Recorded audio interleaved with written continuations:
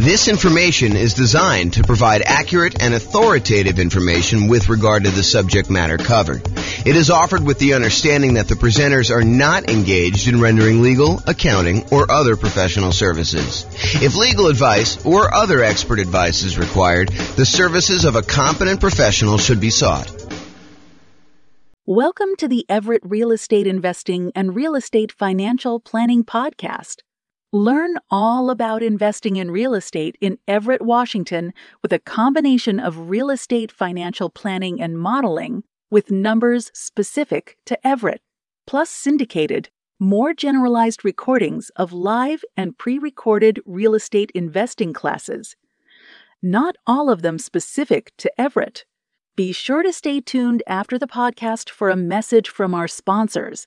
Well, good morning and welcome, everyone. I am your host, James Orr, and today we have a crazy, amazing class. I've been doing some updating on the world's greatest real estate deal analysis spreadsheet, and I am finally ready to release it to you and to give you access. And so after this class, I will go ahead and post up the newest version. I'll email out everybody who's on the list to get updates about the spreadsheet, which is why we require you register in order to get the spreadsheet so that you can get updates in case there's errors and any updates on how to use it and things like that. So we're going to go over the brand new spreadsheet, some of the new things that we've got here, and I think you're going to love it. What's crazy to me is just how wrong I'm going to go out on a limb and say every other spreadsheet is, because no one does this right. I don't know why people don't do this right, but if you're not taking into account reserves when you analyze deals, you're doing it wrong, because you need to have reserves in order to invest in property. So if you're not taking reserves into account in like what your overall return on investment is, then that's not correct. You're basically lying. You're saying that your return on your deal is higher than it really is, because you would not be able to make that investment unless you had those reserves. But I digress. And if you're not taking into account, if you happen to be in a market where you have negative cash flow, if you're not taking into account that cumulative negative cash flow that you probably need to set aside for doing this, that is probably also incorrect. I'm less willing to go out on a limb for that one, because I could see a case where you're like, I'm just going to pay for it out of what? Reserves? So yeah, maybe, I guess, but I don't know. I think you need to set aside your cumulative negative cash flow. It is a much more conservative investment if you do it that way. So the new spreadsheet takes that into account. Plus, what I don't also see other people doing in their spreadsheets, I don't see them actually showing you like your returns on equity, and specifically your return on your true net equity, the equity you would actually be able to pull out if you were, going to go sell that property or refinance it, or or do a 1031 exchange, which is really selling, just kind of deferring the taxes. Like all those calculations that you're doing, if you're not looking at return on equity, I mean, after the first year, what does return on investment even mean? Because does it matter that 15 years ago you bought the property with $5,000? Don't you really want to know what your return is today on the amount of equity you have in the deal, that if you were to sell it, what you would need to beat if you were going to go invest in something else? And then what the cost is to access that equity? I mean, it blows my mind. And then, of course, some of the return quadrant things, breaking out the component parts of the return, your cash flow, your appreciation, your debt pay down, your cash flow from depreciation, which is your tax benefits. And then because you do need to set aside those reserves, we really should take into account the return you earn on those reserves, whether you're sticking in a savings account at 1% or you're sticking it in something else and getting, 6, 7, 8, 9%, whatever you're getting there. Okay. So brand new spreadsheet, updated. I think you're going to love it. So a couple things here. So first of all, you can come in here and just type in whatever address you're doing here. So, type in the address of the property. That will just kind of do it. It's only used for you. It's just for you to remember what you did. Another note here. Always start with a copy of your spreadsheet. Don't use the real one, because you're going to make modifications to this and some things are going to get messed up. You're going to forget that you did an adjustment in the overrides tab, and you're going to forget that you did that. So you want to go and start with a fresh copy every time, and then go back to the original when you do that. So Or if you have a template, if you're like, hey, look, I know my taxes are always going to be, 1%. So go ahead and put 1% in there and then save that as your template. And then always go back to the template that you've modified to kind of do it. Okay. That being said, that way you don't make any mistakes. All right. So put the address in here. You're going to put the ARV. I know I'm going to do a whole series on deal analysis. So I'm not going to go and actually analyze a deal and walk you through the deal analysis. We will do a lot of classes on those. I'm going to do a class on how do you analyze 20% down, 25% down, all cash, lease option, creative financing, nomad, house hacking, BRRRR strategy. We'll do all of this type of deal analysis so that you understand how to analyze every single deal. And then, provided I can get to it, I do plan on allowing kind of a explanation for every city. So basically, any deal you have for any of the kind of modeling analysis that we've done for every city, you will be able to go and I will walk you through the deal analysis for every type of deal that we model in every city using that city's specific numbers and basically showing you the charts for the deal analysis spreadsheet. It won't actually be the spreadsheet. It'll be like my version of the spreadsheet on a website. So that is coming. Knock on wood that I have enough time to go do it, but it is coming. That's what the plan is right now. It's always been the plan. I mean, that's why we built it this way. Okay, so that being said, so you put it in the ARV. It does take into account if you're buying properties at a discount. So if you do, you bought the property for, less than what the ARV is, it does adjust and show that you got this bonus return in year one from appreciation, like that. Basically, you got forced appreciation by buying the property at a discount. And then it does also show that your return on true net equity goes down after the first year because you got this massive return in year one from that bump. So I'm just going to put it back so that you can kind of see that. They put in your purchase price, whatever that's going to be. You put in seller concessions, whatever you negotiate with the seller to get them to contribute towards your closing costs, you can do that. That counts as a credit towards you. And then your down payment amount, put in 20% down or 5% down or 25% down. In this case, we'll use 25. Your closing costs, which we'll calculate here, and then show how much the closing costs actually are in dollars. So use the percentage.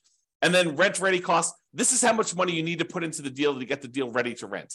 So if you go buy a property and on the inspection report, it's got a whole bunch of repairs listed that you need to go do before the property is ready to have a tenant in there, and it's going to cost you $7,000, you put $7,000 in there. And then this will automatically take that into account. It includes it as part of the investment you need to make in order to get the deal ready to go. So put whatever numbers you want in there, and it will do the adjustment and do some calculations for you based on that. Then this cumulative negative cash flow field is brand new. The idea being this: if you're going to buy a property, let me just back up. In our current marketplace, the last few years, prices have been going crazy up. And interest rates have gone up a ridiculous amount. But even though rents have increased, they haven't quite increased enough to counteract the significant increase in prices and the significant increase in interest rates. So in some markets, in many markets, I'll just say this, it is harder than ever to get good cash flow in every market. Okay. Some markets, you're going to have negative cash flow, especially if you put down a very small amount. If you're going to go do like house hacking, put 3.5% down, it's very likely with the interest rates where they are that you're going to have some negative cash flow on that. And what negative cash flow really is deferred down payment. Because if you had put more down, if you had put 100% down, you wouldn't have negative cash flow, right? If you put 50% down, you probably wouldn't have negative cash flow. But we're choosing, after we do our analysis, we're looking at the numbers saying, look, I'm choosing to put less down. I'm choosing to put 3.5% down or 5% down or whatever down. And so you're choosing to have some negative cash flow. And if you choose to have negative cash flow, we need to take that into account in our deal analysis. And the way that we take that into account is we look at how much negative cash flow we're going to have and for how long. And so what the software does, if we're going to go to the overrides tab and just show you how this works, let me go and let me make this negative cash flow so we can see. So let's say rent on this is, $3,300 a month. Yeah, negative cash flow, it's a little bit negative there. Let's do $3,100, see what it is. All right, so now we've got negative $106 a month negative cash flow. So let's see how this works. So I'm going to go to the overrides tab. And in the overrides tab, I'm going to go find the spot for cash flow, which is right here. And it's going to show you that cash flow for the year was negative $2,238. So we show how much negative cash flow was in the first year. So in this particular property, because we analyzed the deal, it shows you that the negative cash flow was $2,238 negative. But because rents went up a little bit in year two. We're assuming rents are slowly creeping up each year. Rents are increasing. In year two, we're estimating negative cash flow to be only $1,524. And in year three, because rents went up a little bit, and even though the taxes and insurance and maintenance and all that other stuff increased, it didn't increase enough because our payment is largely a large percentage of that amount. So negative cash flow in year three is only $790 for the year. And negative cash flow in year four is only negative $33 for the year. Okay. But what we do now is we take the cumulative amount. We add up. The first year was negative $2,238. The second year was $1,524. So the total amount cumulative so far, the maximum amount we had to kind of eat in negative cash flow was negative $3,762, plus another $790 in negative cash flow, put you at $4,552, plus another $33 is $4,585. But since negative cash flow is all zero from then on out, we can look at that, and we can look at this chart and see this little visual shows you like all the way to the end. You can see that there's no more negative cash flow because the property is getting better as we do that. So the maximum amount of negative cash flow we have is this $4,585. Well, if we go back to this main tab over here, whoops.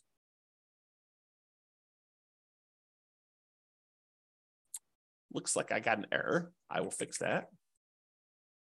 There we go.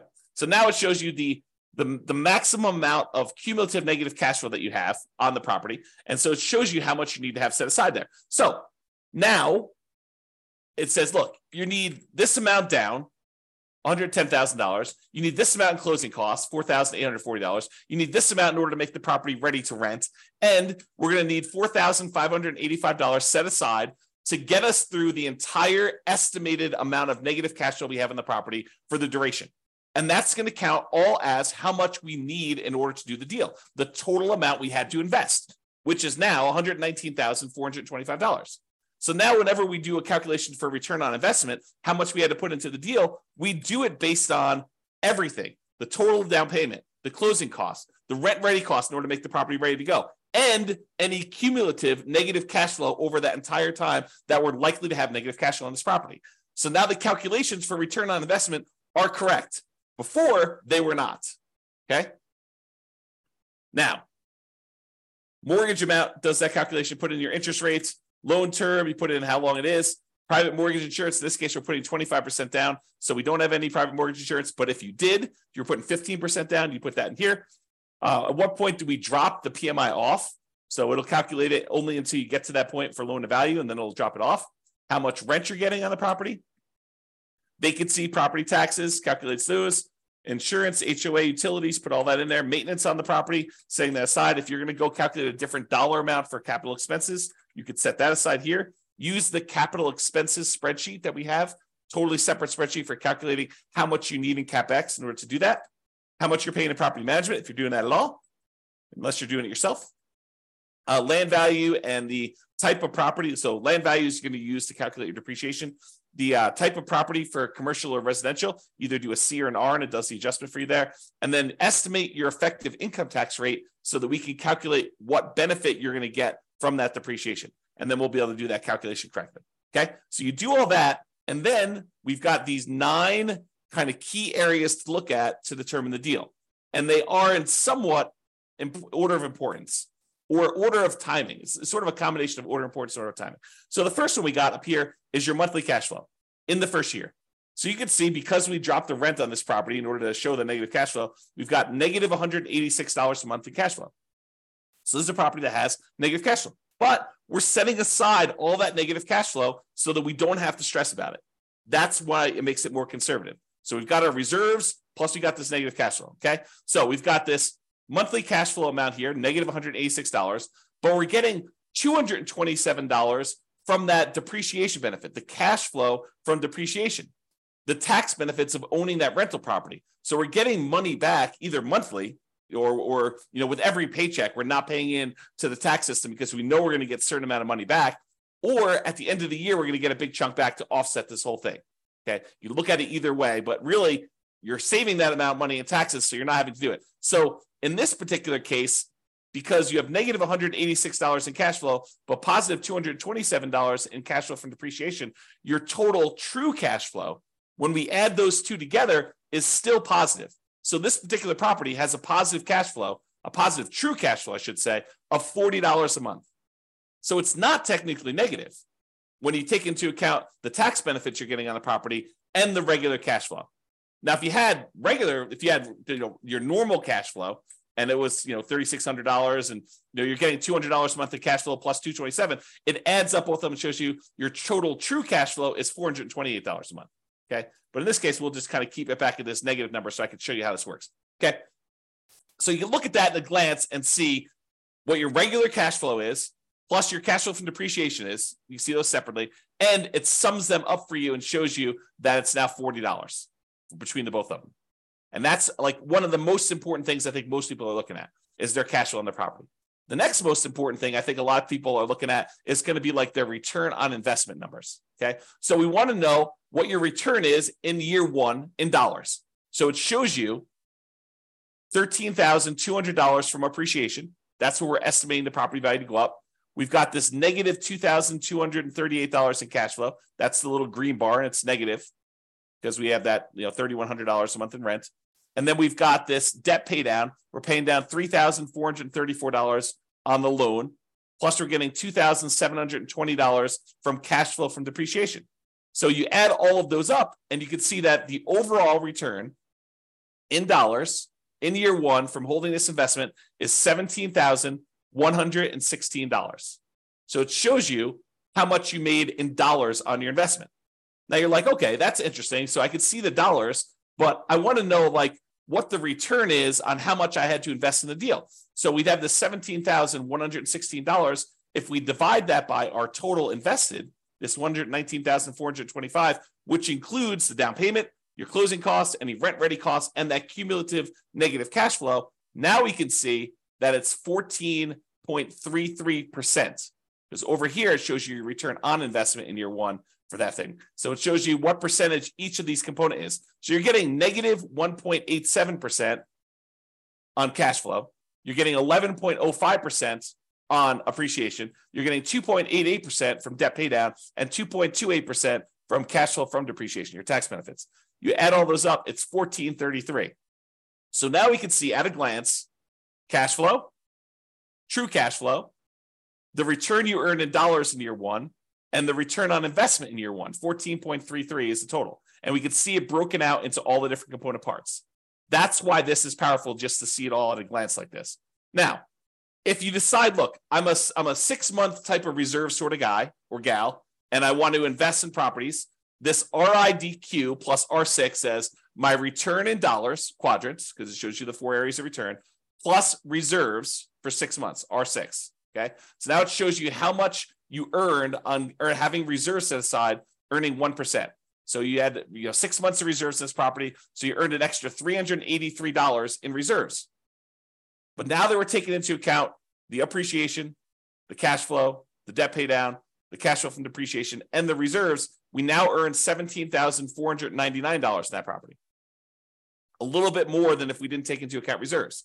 However, now that we're taking into account reserves, we need to include reserves in the denominator when we calculate our return as well, because this one did not. This one just included total cost to close. So this one shows you that when you take into account setting aside 6 months of reserves as well, your return is, even though you had some return from the return on the reserves itself, is 12.63%. And we'll go into it a lot more detail when we do actual deal analysis. I'm just showing you where this stuff is. So this is $17,499, which includes the amount you earned on 6 months of reserves, earning 1%. And then this is 12.63, which is your return when you set aside 6 months of reserves, which is more truthful. Giving people this return is lying, right? Because you're not taking into account the reserves you're getting on your properties. The reserves you need to set aside in order to buy your properties. Okay? So now we know that if we actually put aside 6 months of reserves, and even if we earn 1% on those reserves, you have in the savings account, which I think is prudent for if you have a small amount of reserves, then 12.63% is your overall return, including the return you earned on reserves and taking into account that you had to have the reserves in order to get this return to begin with. So this tells you your overall return. Now, if you're a person who says, look, I'd like to have more reserves, let's call it 12 months, a full year of reserves, but I'm going to take a good portion of that and I'm going to have that invested in something else, something that gets a higher return than just savings at 1%. So we do this one, RIDQ plus R12. R12 is 12 months of reserves, but now we're earning 7 or 8%. I think it's 8% on our reserve number. Okay. So now on reserves, we earned $3,066 for the year. So the total amount we earned is $20,182. Now, a couple of things to point out. Appreciation is the same for all three of these. Cash flow is the same for all three of these. Debt pay down is the same for all three of these. Cash flow from depreciation is the same for all three of these. What's different? This one doesn't have any reserves. This one, we earned 1% on setting aside 6 months of reserves in a savings account. And this one is we're earning 8% on setting aside 12 months of reserves in mostly the stock market. Okay, that's the difference in dollar amounts. Now, in this one, we're looking at all the returns divided by just this total amount to close. In this one, we're looking at all the returns divided by the total cost to close plus 6 months of reserves. And this one, we're looking at all the returns, including the return from reserves, divided by 12 months of reserves plus this total cost to close. So this shows you your return. And you can see that, look, if you were going to ignore reserves, if you were going to lie at a cocktail party to talk about how good your returns are, this one is the one you use because that's the one everyone else is using, right? Everyone else is incorrect. But if you actually go and you set aside 6 months of reserves, this is really what you're earning, 12.63. And if you set aside 12 months of reserves and you're getting 8% return on the reserve dollar amount, then you're getting 12.79 total. Okay. And that's why this is important. And that's usually what we look at in order to look at a deal. Now, some people are like, look, that's great. That's all year one stuff and a lot of returns in year one and the return on investment in year one and my cash flow in year one. But what about like your overall return, 5 years from now, if I sold the property? That's the returns if sold. So you can look at whatever year you want in the future and you can see either what the annualized return is, or which is simple return, or the compounding annual return is, what the compounding rate of return would be on your money. Or if you're an internal rate of return person, we show you that as well. And you could see all three different lines and you could jump out and say, okay, year 10 looks like my kind of like annualized return is, 16% or so. And you can go look at the numbers if you want to. You can go look at the overrides tab and see all these. You can see the return numbers somewhere.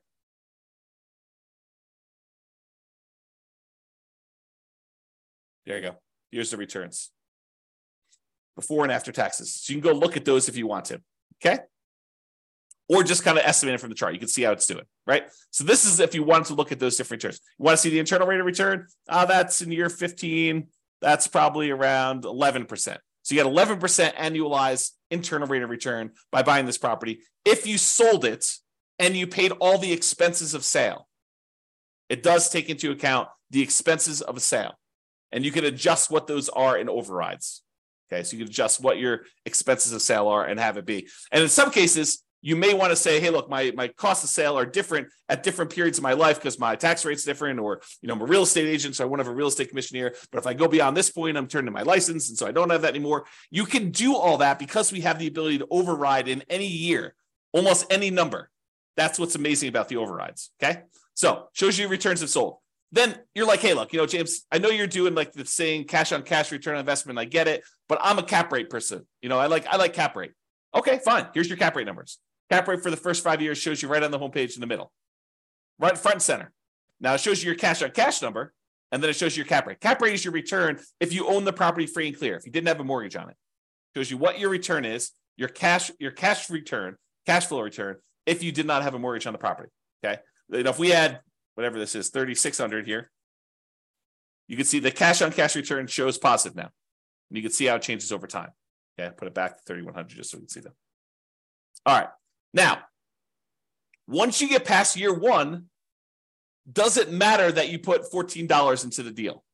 No, now we're really concerned about, what is the return I'm earning on the equity I have in the deal? Because what we want to say is, look, I have this property, and what if I took the money I have in the deal and I wanted to go take that and invest somewhere else? Could I go take that money and invest somewhere else? And if so, what am I currently earning on that money that I would walk away with that I could go invest in somewhere else? That way I can compare it to what I would invest in. If I'm going to take this equity out of my deal and get 11% return, well, what am I earning on that amount of money in the deal right now? What is the return I'm earning on that money that I would walk away with? Because that's what I need to compare it to, so that if I took the money and invested in somewhere else, I could compare those appropriately. And so now what we're looking at is your return on equity.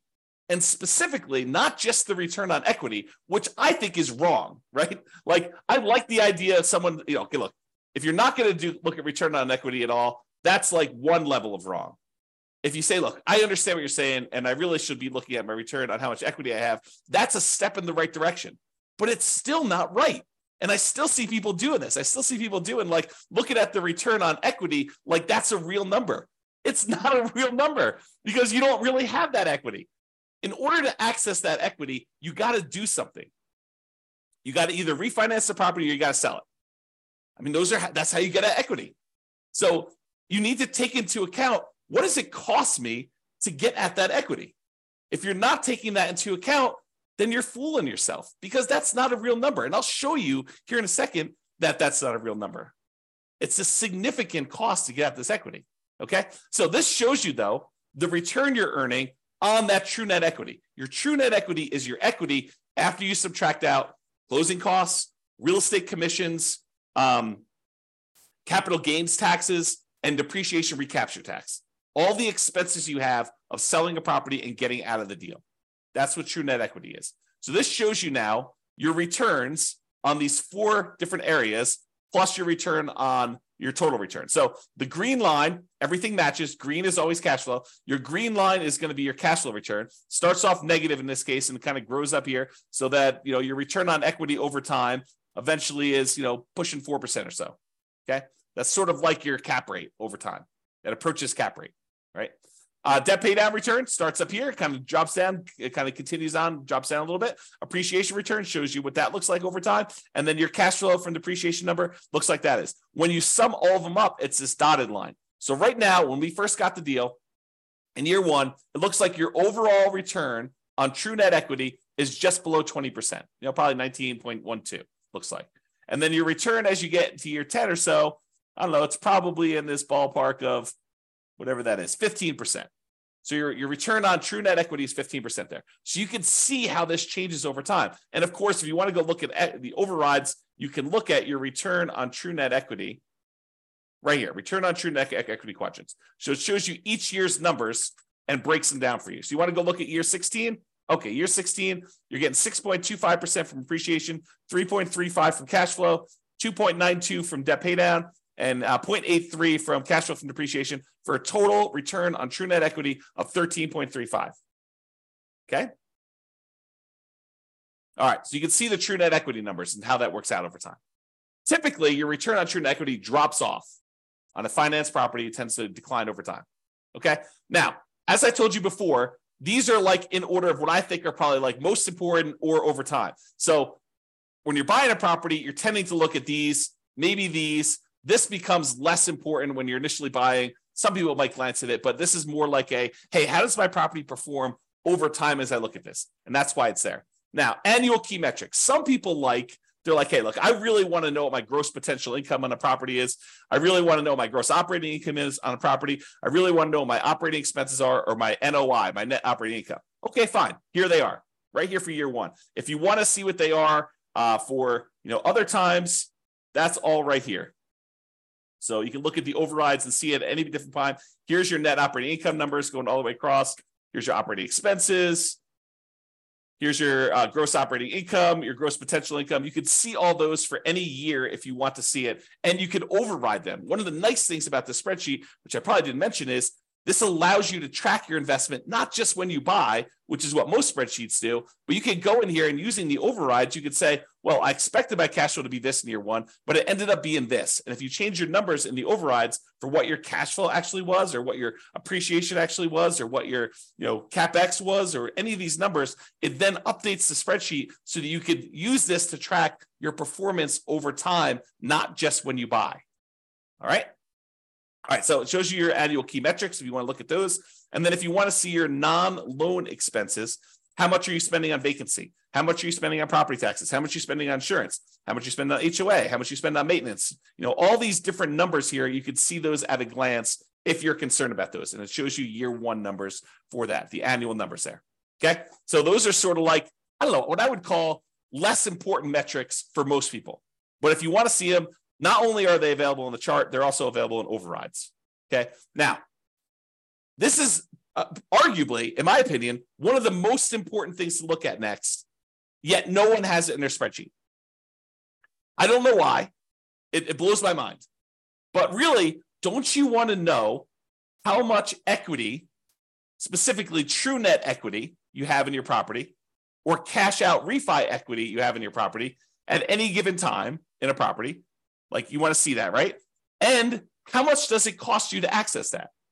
Well, this is this. So the dark lines that are kind of increasing over time, that's your true net equity and your cash out refi equity. The really dark one is how much money you have in true net equity, the amount of money you would walk away with if you sold the property and you had to pay closing costs, real estate commissions, which can be zero. You can override that number. Your capital gains tax rate and your depreciation recapture rate. So you want to go in your overrides. If you're like, hey, look, what my real estate commission, we assume 6%, but you're like, hey, look, I only want to spend 3% on that. Okay, great. You put in your override and it actually does the right numbers, redoes your calculations for all those true net equity calculations. You say, look, my closing costs, you have estimated 1% here. No, my closing costs in my market are 2%. Great, adjust them. What about closing cost dollar? You're like, hey, it's not really a percentage. It's more like $5,000. Okay, put in $5,000. Or your real estate commission dollar amount. You want to change that? Or you want to say, my depreciation recapture tax rate, it's not 25%. I make less than that, so I'll put in my number. Or my capital gains tax rate, it's not 15%. I'm in that really low tax bracket. It's zero for me, at least for the first few years. Put in zero for a few years, then put it back up to 15. You can adjust all that, and it will do the calculations and update all the charts correctly for you. Okay, so this shows you how much true net equity you have. It's this dark line. So, by year 10 or so, you've got about $200,000 in change in true net equity. But what about if you wanted to do a cash out refi? Well, that's different, right? Because the cost to get at the money is different. And the amount of money you have to be able to get, because you can only go to 75% loan to value, is different. So your amount for your cash out refi is probably around, $170,000. And you could go look at the overrides and see the exact numbers, right? And you could also say, look, I don't do 75% loan to value for cash out refi. I got a guy that'll go to 82%. Great. Adjust the 82% right here. We have an adjustment for that. It's an override. So go ahead and do it. Or my cost to get out my refi, it's not 1.5% in order to do that refinance loan. It's only $500. Okay, fine. $500. Done. Just adjust that. And it does it for you. Okay. So this allows you to do that. Now, these dotted lines, they show you what percentage of the money you're taking out were expenses to get at that money. It costs you money to do a sale. It costs you money to do a refi. So how much did it cost you as a percentage of the amount of money you're taking out, right? Because I want to know, look, how expensive is this money to get at? And so these numbers show you how expensive it was. This like dotted line here shows you that, you're looking at this other scale, about 40% of the money that I would get out were spent in order to get at that money. That's really expensive money. It costs you 40% of the equity you're getting out. 40% of the money that you would have in hand, that's what it costs you to get at that. And it actually goes up over time in the first, 8 years or so. Then it starts declining a little bit. But even by year 20, it's still over 40. It costs you 40% to get at that money. And you're like, okay, I'm going to do a 1031 exchange. Great. Go and do the overrides and adjust for a 1031 exchange. Say, I don't have a real estate commission. Well, you probably do. I don't have closing costs, which you probably do. Okay, I'm not going to have to pay capital gains. Instead, I'm going to have to pay, $1,800 or $800 for a 1031 exchange intermediary. Okay, put those numbers in. I'm not going to have depreciation recapture now. Sure, but you're kicking the can down the road too. And so even though your costs may go down, you still have that later on. Now, this one is the darker dotted line is your cost to access cash out refi equity. Well, that starts at almost 40% too, but that drops off really quickly. So that by year 10, it's only about, 5% of the money that you're pulling out is what it costs you. So it's calculating what percentage of the money you're pulling out in order to access that equity. So this is your equities and the cost to access, and specifically your true net equity and your cash out refi equity. honestly, it's probably like a true net cash out refi equity because we're looking at the cost there. Okay.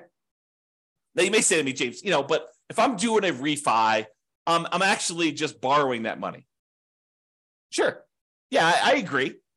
You're borrowing the money, but it's still a cost. You're borrowing it and you're paying interest on it now. Okay. So this is the new spreadsheet.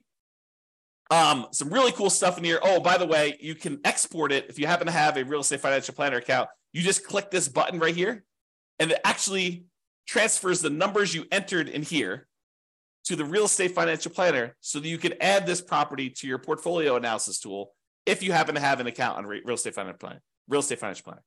Okay, so that's the cool part about this. All right, I think I covered what I hope to cover, just kind of going over the new stuff, the existing stuff that's still amazing, and just to show you that this is the way you should analyze deals. And we're going to go over examples. I'll go over how to analyze every type of deal using the spreadsheet. I'll show you all the other stuff. We already have a class on where do you get each one of these numbers from? Like, where do you get seller concessions from? Where do you get the mortgage interest rates from? Where do you get the vacancy rate from? Where do you get the property insurance rate? Like, where do you get each one of these numbers? I have a class where we look at each input and I tell you where to get it from and what's reasonable for those numbers in a lot of cases. All right. I already have a class on that. Go watch it. It's on the website. It's on the podcast. But now it's got these new adjustments here to kind of do this. One of the adjustments I made, by the way, is I've removed some color. Color to me has meaning. And so in the first version of the spreadsheet, I got carried away. I was like, oh, this is pretty. Let's make these blue. But that didn't mean anything. The fact that they were blue didn't have any meaning. Now all the colors mean something, right? All the inputs are this manila folder color. Okay. All the cash flows are green. All the cash flow from depreciation are yellow. All of the appreciation is blue. All of the debt pay down is red. And then all the other black and white ones are just black and white. Right. And so color means something. If something is colored, oh man, I'm looking at things like this export to REFE button. I should probably make that gray. Maybe I'll make it black, right? Because color should mean something. And so we should all do that. And maybe I should make this gray. I don't know. But the color, and the charts, color means stuff. All right. And then over here, I tried to add some flash of color if you just show you like size of values. And if it's, part of the quadrants, it's still going to be that blue, green, red, yellow color. So you can see those at a glance as to which ones we're talking about and how all those work. And because in the previous spreadsheet, I tried to compress it and do like years 1 through 5, then year 10, then year 15, year 20. But I realized that, because the spreadsheet was locked down to protect you from messing up formulas, that you couldn't access year 12 easily.